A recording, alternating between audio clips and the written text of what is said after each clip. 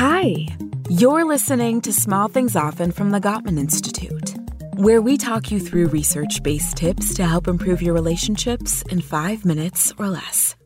Today's tip is about having a positive perspective. When you think about your partner, do you think about how they don't help out around the house? Or about a fight you recently had? Or do you fondly think about a special day? Or how much they mean to you? The difference is how positively or negatively you view your partner.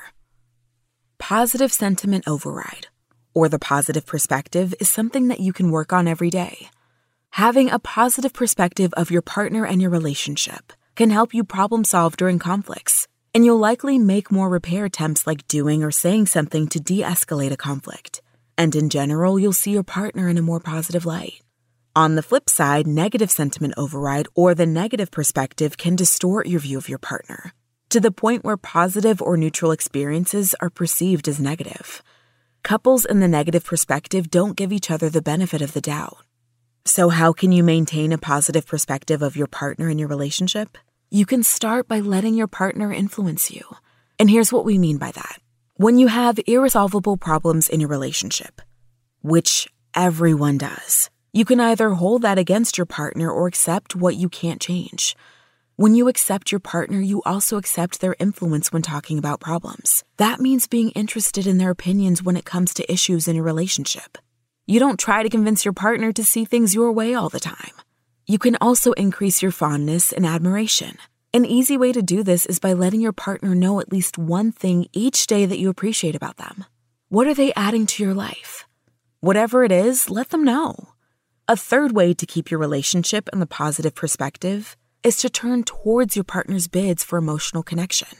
That means engaging with your partner and letting them know that you value their presence and what they have to say. You can turn towards them by smiling, responding with validation, and asking open-ended questions. Ask your partner something like, "What are you excited about right now?" and listen to the response with interest.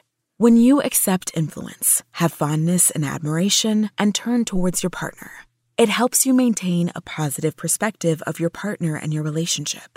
Start seeing your partner through rose-colored glasses. So here's today's small thing. Take a look at how positively you and your partner view each other. Is your partner getting the benefit of the doubt? Are you? Talk about ways that you can both keep a positive perspective. Tune into the next episode of Small Things Often for another quick tip from the Gottman Institute, helping you maintain and strengthen all of your relationships. Relationships are hard work.